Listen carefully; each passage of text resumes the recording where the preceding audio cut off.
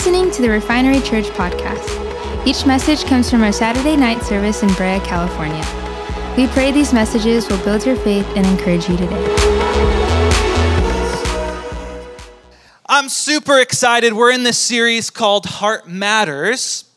And it's a series all about honor. We at Refinery Church, we believe that there is a lost virtue, and that virtue is honor. And honor really isn't just something that we do because we think we're supposed to. It's something that comes from our heart. Pastor Kelly last week talked about the who in which we were supposed to honor. He talked about how we're supposed to honor God, we're supposed to honor those around us, and we're supposed to honor those who are in less fortunate circumstances to us. Tonight, I'm going to be continuing on in this series, and I'm going to be talking about one of the who's and who we're supposed to honor. Tonight, we're going to be talking about honoring God. So, if any of you know me, I like to teach in story. I've taught here a couple times at Refinery Church, and I like to teach in story because I believe that story is one of the most powerful ways to communicate something to the human heart. Do you guys realize that? Story or narrative is one of the most powerful ways to communicate something to the human heart. You know, I talk to people all the time, and a lot of people, you know, they feel intimidated by the Bible because they believe that they have a perception of the Bible, that the Bible's just actually full of theological information or old English text that, you know, we can't really understand anymore, or it's dry, or it's boring. But reality is, the Bible is actually full of stories. Why? Because God knows that stories touch you something deep inside of you. God knows that stories speak to your heart. God knows that when he speaks in story, we can put ourselves into that story. We can understand what's going on, what it's about. So tonight, I'm gonna teach you guys a story. Does that sound all right? You guys cool with that? You guys awake? Come on. I need a little bit more love today. I'm not the normal teacher, so I need a little bit more response, okay? So I'm gonna be teaching a story. So what we're gonna do is I'm gonna read us a story. I'm gonna do my best to try to make it relevant for us today. I'm going to hopefully make it come alive for you today, maybe like a Bible story never has before. I'm going to give us some personal application for us here in 2018. I'm going to give you an opportunity at the end to respond, and then guess what? We're done. We get to go outside. We get to drink hot chocolate. We get to hang out. It's going to be awesome. Cool? All right. Does it sound like a plan? Yeah. All right, cool. So if you have your Bibles with me, if you you had the willpower to take it from your house, put it in your car, drive to the car, drive here, take it out, bring it to you.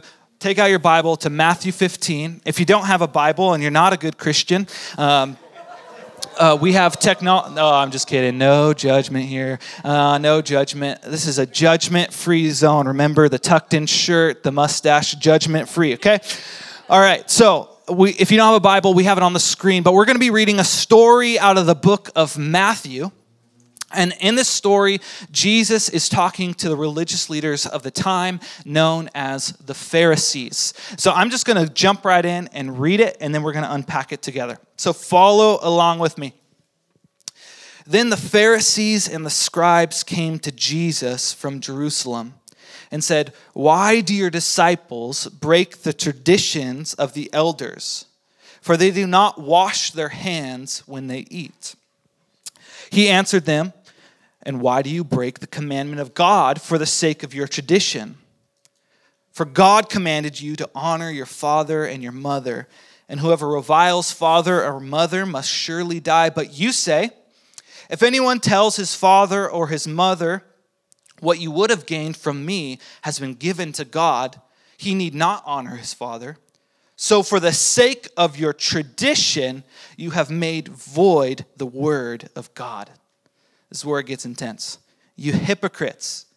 Did Isaiah prophesy you when he said, 'The people honor me with their lips, but their hearts are far from me.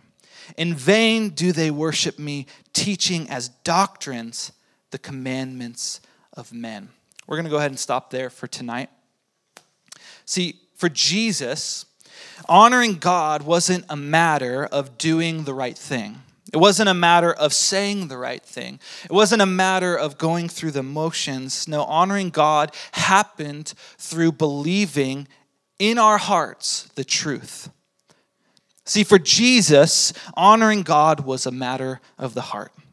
So before we unpack the story, would you bow your heads with me and let's pray, believing that God's going to speak to us tonight. Father in heaven, we come before you tonight with an expectation that your word is living and it's active, and you've given it to us as a way to teach us what to do, where to go. And so tonight, Jesus, I want to get out of the way, Lord, and I want your heart to speak. Holy Spirit, would you come right now? Would you begin to soften our hearts as we hear your word? Father, would you begin to speak to us clearly as we hear this story? Would we be able to put ourselves into it and hear what your desire is for us? Lord, I know that there are people in this room that are desperate for an answer. So Holy Spirit, I pray tonight you'd give them that answer. Holy Spirit, I pray tonight you'd bring conviction, you'd bring peace, and you'd bring joy. We love you, Jesus. In your name. And everyone said, Amen. Amen. Have any of you guys ever believed something and believed it for a long time only to find out that what you believed actually wasn't true? I asked my wife about this. She said, literally every day of my life. You know, like it's something that we struggle with all the time. The hard thing about lies is that you never know you actually believe a lie because it's proposed as truth. Do you hear what I'm saying? You never actually know that you believe a lie because it's proposed as truth. The best lies are the ones that seem the most true, right? If you want to be a really good liar, I'll give you here a tip. Just make 90% of it really true and make 10% not true. Right? And all of a sudden, it's like, oh, wow, this is really convincing. And that's the problem. We don't know the lies that we believe. And the plot gets even thicker because when we believe something, belief is one of the most powerful forces in the universe, right? Belief is what drives someone to do something. If someone believes something, it's going to perpetuate their actions. But the problem is you don't know what you believe is a lie because you believe it to be, it's presented as a truth. And this is exactly what's happening here in Matthew 15. So let me explain tonight. In order for us to be able to understand all that's going on in the text that I'm reading tonight, we need to make sure we understand the context of everything that's going on here. And though I only read 7 verses tonight, there's actually thousands of years of history packed into this little thing. So we need to understand 2 things in order to understand what Jesus is talking about here in Matthew 15. There's 2 things on the slide. You can put them up. We need to understand what the commandments are, that which is given by God. And we need to understand what the traditions are, that given by man. So bear with me. I know I've made some people upset tonight, but bear with me. We're gonna get a little deep tonight. I'm gonna unpack this, but I promise you it's going to be worth it. Back in the Old Testament, there was a man named Moses. Any of you familiar with Moses, the character Moses in the Bible? You might be familiar with the story. Think about plagues, the crossing of the Red Sea. Maybe you've seen that movie, Prince of Egypt, right? It's a classic. That's a great movie, right? I don't know anything about it, but it's great, okay? And there's this man named Moses, and he is the man in which God had chosen to lead the people of Israel out of Egyptian slavery. So the people of Israel were the people of God. Now, when the people of Israel crossed the Red Sea and were free from the captivity of the Egyptian slaves, they had this new found freedom. Now, I didn't realize this, but scholars believe that then the number of people that actually were freed during the Exodus was 2 to 3 million people. Anywhere from 2 to 3 million people. That's a lot of people. That's a lot of people. So imagine this with me. 2 to 3 million people for years had been operating under a foreign government, right? They had been slaves under the leadership, and then suddenly they cross the Red Sea and they're in this newfound freedom. And they have total freedom to do whatever they want. Think about it. This is a recipe for disaster, right? You put 2 to 3 million people and you could say, hey, you're a new nation. You have no rules. You have total freedom. You can do whatever you want. Like, you're going to have something bad, right? Like, this is stuff that they make movies out of. I think there's a movie actually about this where one day there's no rules, right?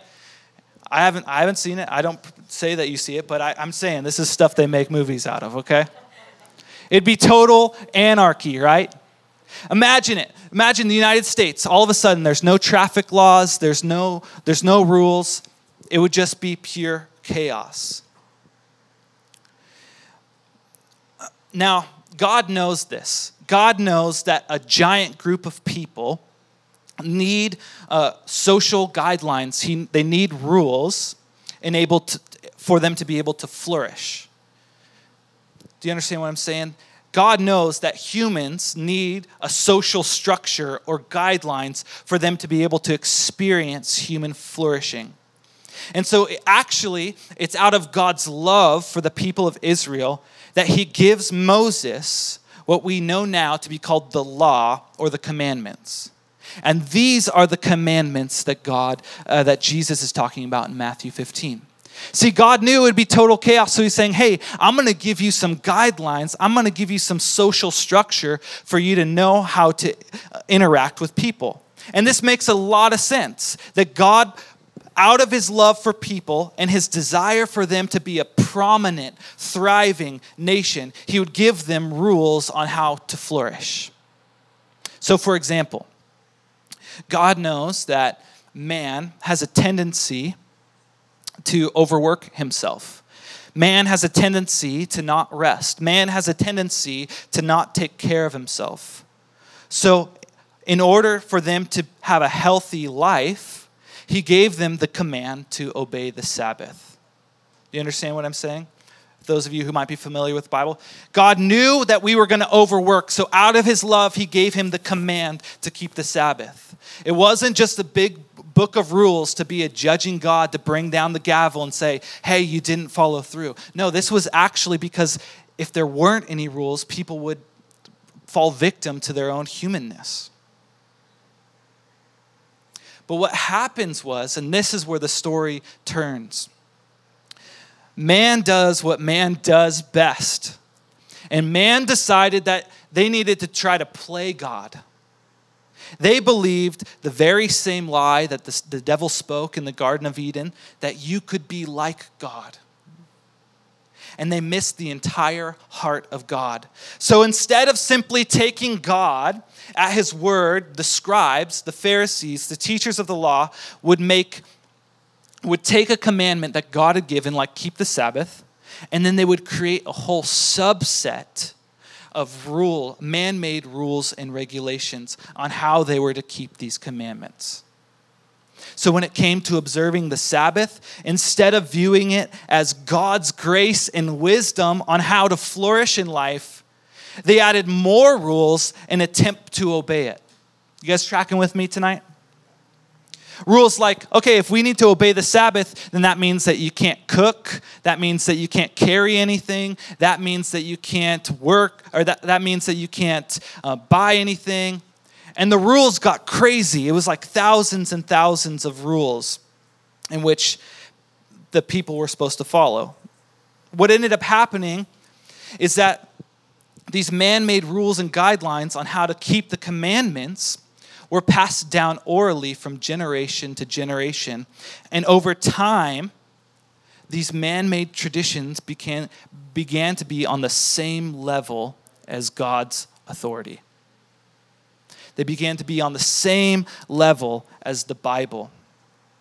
So where once God's commands were the only ultimate authority, suddenly these traditions of man began to rise and soon be on an equal playing field with the very word of God. And in that moment, man was playing God. Do you see what I'm saying here? You guys tracking? God gave commandments out of love for the sake of order, and man added to those commandments in order to try to obey them, but they ended up being death. Look at what's happening. The man believing the lie that these commandments weren't given out of love, and they changed it to an empty set of rules and regulations so strict that no man could ever keep. And it moved away from being like this beautiful picture of God's love for his people, his desire for them to flourish, interact with the world, interact with each other. And it turned into a competition as to who could keep the measures of the tradition, who could look the best. And for the Pharisees and the teachers of the law, suddenly these traditions became their very source of truth. Truth was no longer found in God's word alone. Truth was found in man's traditions. And they believed with all that they were, they believed in their core that they must follow these traditions, these thousands and thousands of traditions passed on by man in order to please God. And in doing so, traded God's truth for man's lies. In doing so, they traded God's freedom for slavery. Does this make sense? I'm getting a little heady here. I was nerding out a little too much this week. But it really is a beautiful picture of what's happening in this story. And this is what I love about God, guys. And I'm not just up here teaching this because I'm supposed to. I believe this with my very core. I believe this with all that I am. That even though the Israelites missed the point completely, even though they traded God's truth for a lie, God was still relentless about restoring them and showing them the right way to live. He was relentless about removing the lies and putting everything back to right. God saw what man did to the commandments and he said, hey, that's not my heart. That's not my attention.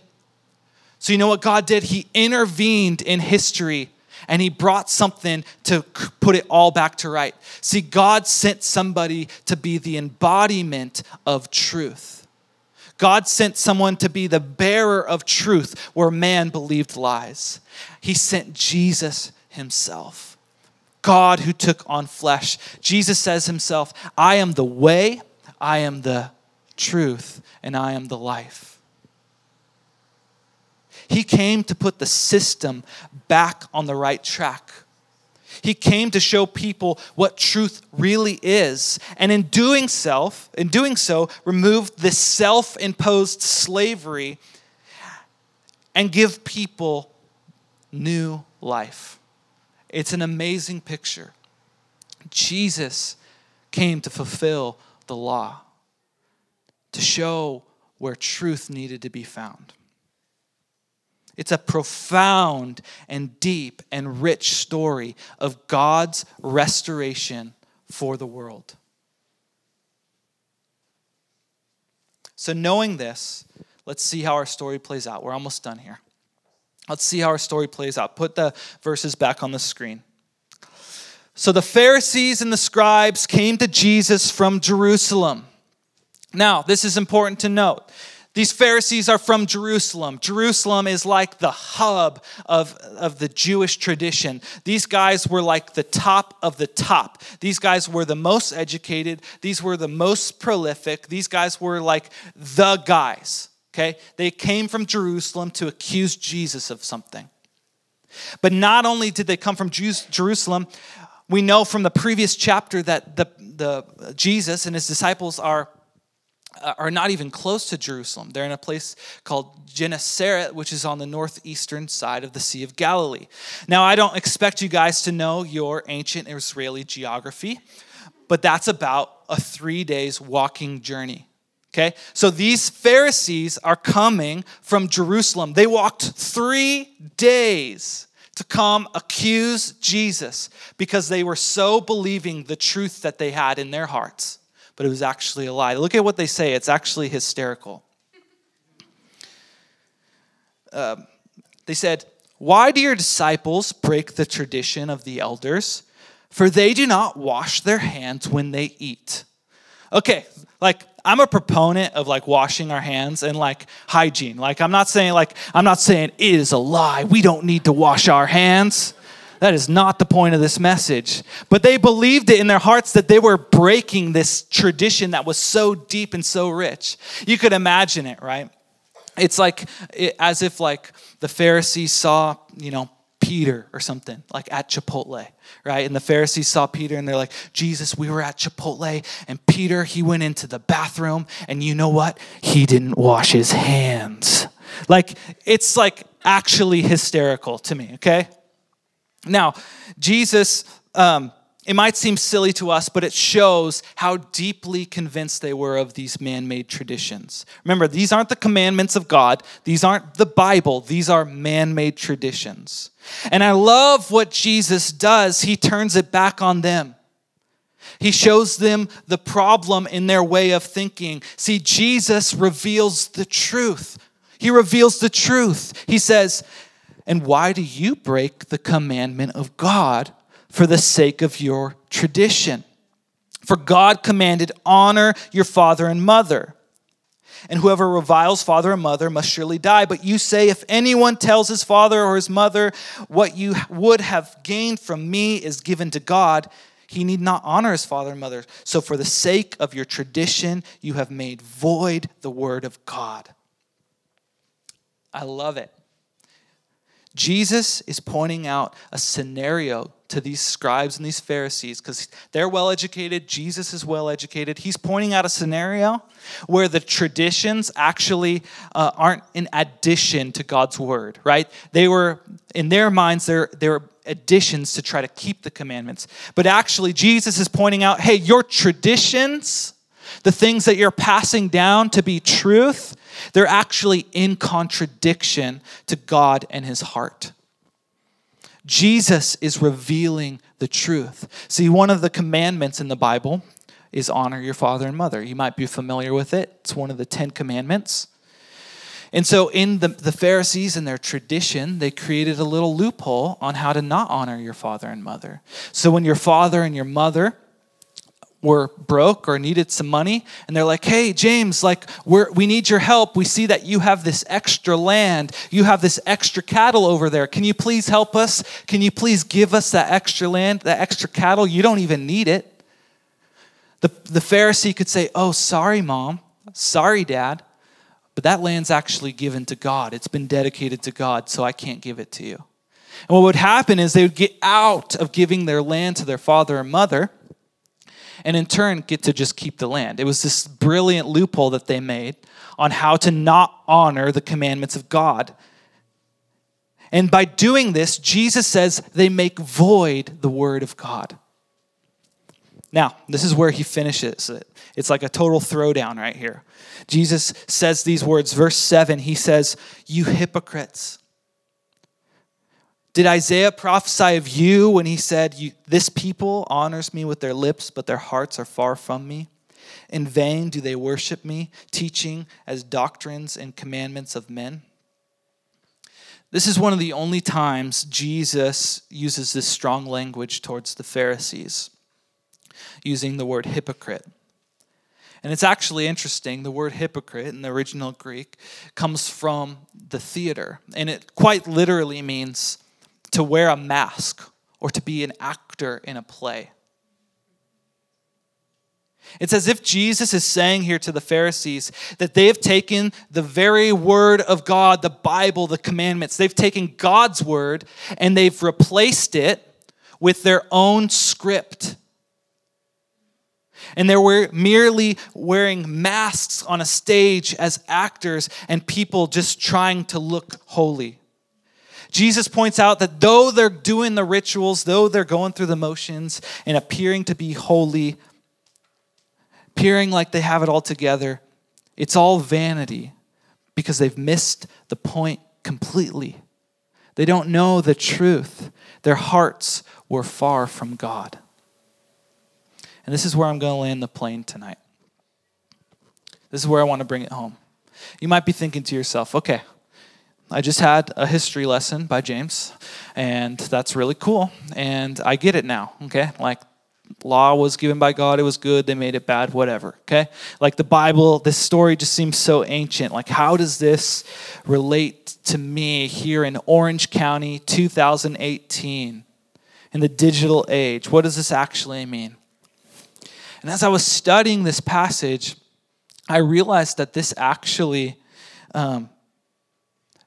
speaks to a timeless truth.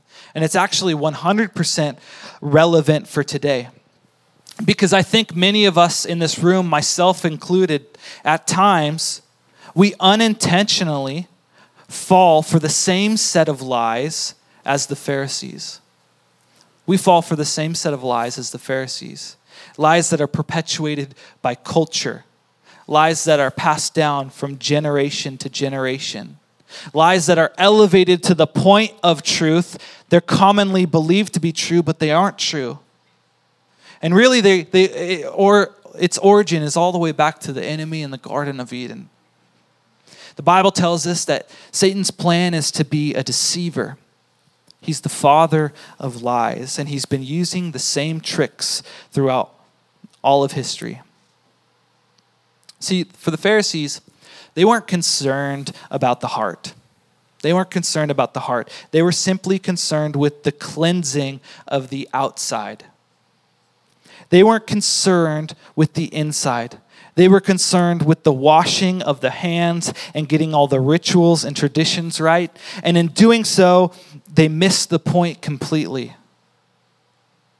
And just like the Pharisees, aren't we too, if we're being honest, more concerned about the outside appearance than the inside? I'm not just talking beauty here. I'm talking about everything. We live in a culture of cleaning up the exterior. We live in a culture of cleaning up the exterior, and I believe it plays itself out in three ways. The first being religion itself, right? That we think that if we just go to church, if we can just maybe try to stop sinning or whatever that means, maybe we donate to the food bank or we do good things, maybe Christian radio stations like Number One in your car, like we think that then somehow God will notice all of these religious things and he'll approve. But I think more common in our culture, beyond the religious thing, which I think some of us do struggle with, but beyond that, our culture is concerned with cleaning up the exterior through image and appearance. We're concerned with cleaning up the exterior through image and appearance. And I believe that this plays itself out through some form of the American dream. That if I have the perfect job, if I have the perfect family, if I have that cushioned bank account, if I have that white picket fence, the 2.5 kids, you know what I'm talking about, then I will be happy and then I will be satisfied. And I think some of us here have made this American dream, life, liberty, the pursuit of happiness, the pulse check as to whether or not God's even proud of us. That if we do all this right, then God will somehow honor us and give us the American dream because he's delighted in us. And if we don't have the American dream, then something's wrong with our spirituality. And I think the reason this has happened is because over time we have been indoctrinated to believe that we here in the U.S., if we're being honest, we think we're God's gift to the world. If we're being honest, you see it in our culture. We think that we're God's gift to the world. It's our God-given right to have the American dream. And it's a lie that's passed down from generation to generation. And over time, it's elevated to the point of truth. Now, don't get me wrong. Love America. Love California. Love where we live. Love our freedom. Love that I can stand on this corner and we can worship God freely. It's an amazing, amazing thing. But it needs to be said, where the country of the United States is not the chosen people of God. And it's not God's gift to the world. No, Jesus is God's gift to the world. Can we get this right tonight? Jesus is God's gift to the world, and God's chosen people are those who believe in their heart that Jesus is Lord. Okay? Don't get me wrong, but I think some of us here tonight, we have traded God's vision and purpose for our life with the American vision and purpose for our life. This plays out in one more thing, and then we're done here, guys. I know I'm going a little longer than Kelly. This plays out through celebrity culture, and this is super prominent here in California. Many of us, like the Pharisees, are concerned with the outward appearance, chasing after beauty and fame. I think beauty is the modern day version of clean. That if we can just get rid of the blemishes and the marks, then we can be clean. And it's a multi-billion-dollar business. Come on, there's something to it tonight. But not only are we obsessed with beauty, especially millennials and people that are here, we are obsessed with fame. We want fame. We want to be popular. So we turn to our social media presence. How does my life look on Instagram? How many followers do I have? How perfect does my life look? Does it look like I'm on vacation 24/7? Am I posting pictures of my vacation every day so it looks like my life is perfect? Does everyone think that my life is going perfect and fine? And we're concerned with this fame and this opinion of what people think we are and what our lives look like, and we're really no different than the Pharisees in this chapter. And like I said in the beginning, I know it's hard to know which lies we believe because they're disguised as truth. But I believe tonight that the Holy Spirit's here and that He's speaking. And some of this might be resonating with you tonight. I'm not trying to cast judgment here. I'm just trying to point us to the truth tonight. But can I ask you tonight, what might be some of the lies that you've traded for God's truth?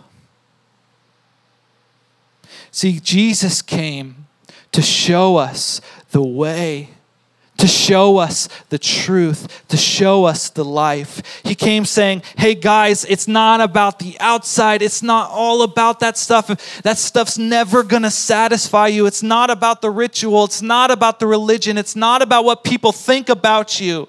No, it's about a heart that is soft towards me, that trusts me, that believes me when I say, I know what's best for you. It's about the heart. That's why the Bible tells us we need to guard our heart, for from it flows everything you do. Jesus tonight isn't concerned with these empty actions and rituals. He just wants our hearts, guys. He wants our hearts. We honor God with a heart that believes the truth, and the truth is Jesus. Come on, we're in this series about honor. We honor God with a heart that believes the truth, and the truth is Jesus. Come on, I have to ask the question, do we really believe Jesus is all that He says He is? Come on, do we really believe it? Do we really believe that there was this man that was the embodiment of God in flesh, who died, who rose again, who defeated death, is now seated at the right hand of God, who's coming again to finish the work that He started? Do you believe that that same power that raised Jesus from the dead is now living inside of you? Do you believe that Jesus is our ever-present help? Do you believe that He's your peace? He's your anchor. He's your guiding light. Do you believe that Jesus has a plan for you, your life? Do you believe that He has a purpose for you? Do you believe that He has a hope and a future for you? Do you believe that Jesus wants the best for you? Do you believe that He is the thing that is going to fill the void that's aching in your soul? Come on, I am so convicted by this tonight. Personally, I'm screaming at myself tonight, because belief is the predicate to action. If we really believe something, we're going to act upon it. It's not the other way around. The actions don't predicate the belief predicates the action. The Pharisees got it all wrong. They were so concerned about the outside, hoping that it would fix the inside. But Jesus is saying, no, it's not about that. It's about the inside, and it's going to move out. Come on, if I believe in Jesus, I'm going to be shouting from the rooftops that he's Lord. But can I be honest with you? I don't even know any people that don't know Jesus. And I'm convicted tonight because I want to be that kind of person. And we want to be that kind of church that knows Jesus and takes him at his word. Come on, you guys with me tonight? We want to be a church that believes that really, truly, in the depths of our heart, Jesus is who he says he is. So I'm getting a little excited tonight. I'm just really passionate about this. And God's really been speaking to me, and I hope tonight that God's been speaking to you. I want to end with this tonight. Hebrews 13:9, and we're done. It's good for the heart to be strengthened by grace. It's good for the heart to be strengthened by grace. I know there's a stirring in your heart. I know Holy Spirit's doing something, but can I say tonight, there's so much grace. There's so much grace. Jesus isn't asking you to be perfect. He isn't asking you to have it all together. He's not asking you to do everything right. He's simply asking you, hey, do you really believe I am who I say I am? And if you do, church, it should change everything about you. So let's trade in our lies tonight, and let's take back the truth. Let's come back to Jesus tonight, the way, the truth, and the life. Thank you for listening. For more information, check out our website at wearerefinery.com, like us on Facebook, and follow us on Instagram at wearerefinery. God bless.